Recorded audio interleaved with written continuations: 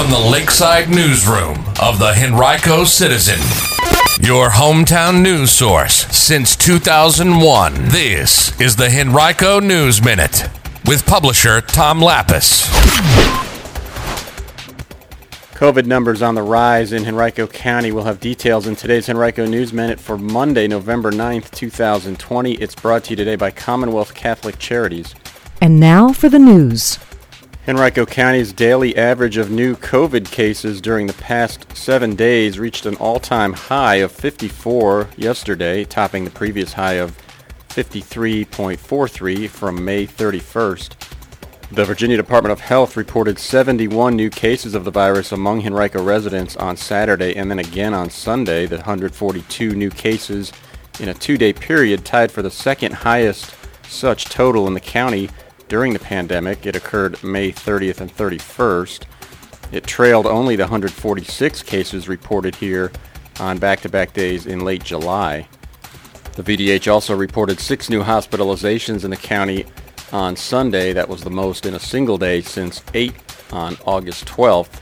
One new death of someone in their 80s also was attributed to the virus in Henrico Saturday.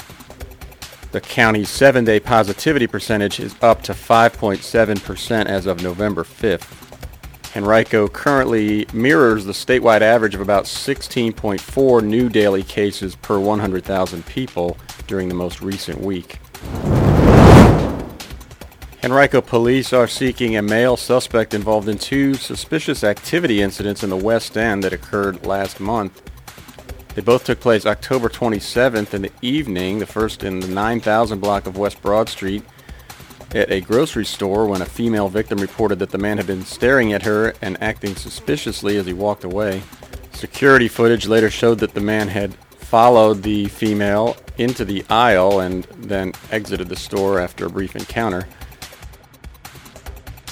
Less than an hour later, police received an additional report along the same lines that took place in the 11,000 block of Patterson Avenue at another grocery store.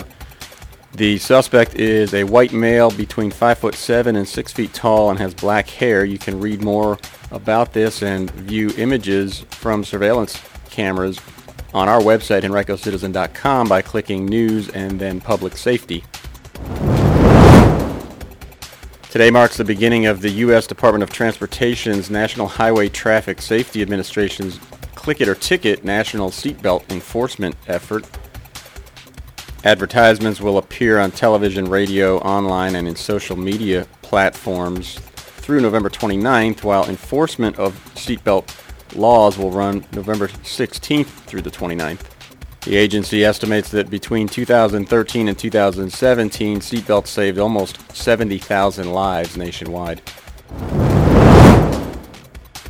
Well, last month, 3 organizations partnered to release more than 5,500 freshwater mussels into the James River in downtown Richmond. The James River Association, U.S. Fish and Wildlife Service, and U.S. Department of Wildlife Resources partnered in the effort. The mussels are native to the James River, and each one will filter between 10 and 20 gallons of water each day, helping to improve the water quality by removing algae, bacteria, and other small particles. Each mussel was tagged with a tiny marker called a pit tag that's the size of a grain of rice and will allow scientists to find them in the future and collect data about their growth and survival. There are more plans to release additional mussels through early November elsewhere in the James, including near Turkey Island Creek in eastern Henrico. You can learn more at thejamesriver.org/programs. Today's Henrico News Minute has been brought to you by Commonwealth Catholic Charities. Change the world for a teen who needs you. Become a foster parent. Learn about Commonwealth Catholic Charities' International Foster Care Program today. Call 804-545-5949 or visit cccofva.org to learn more.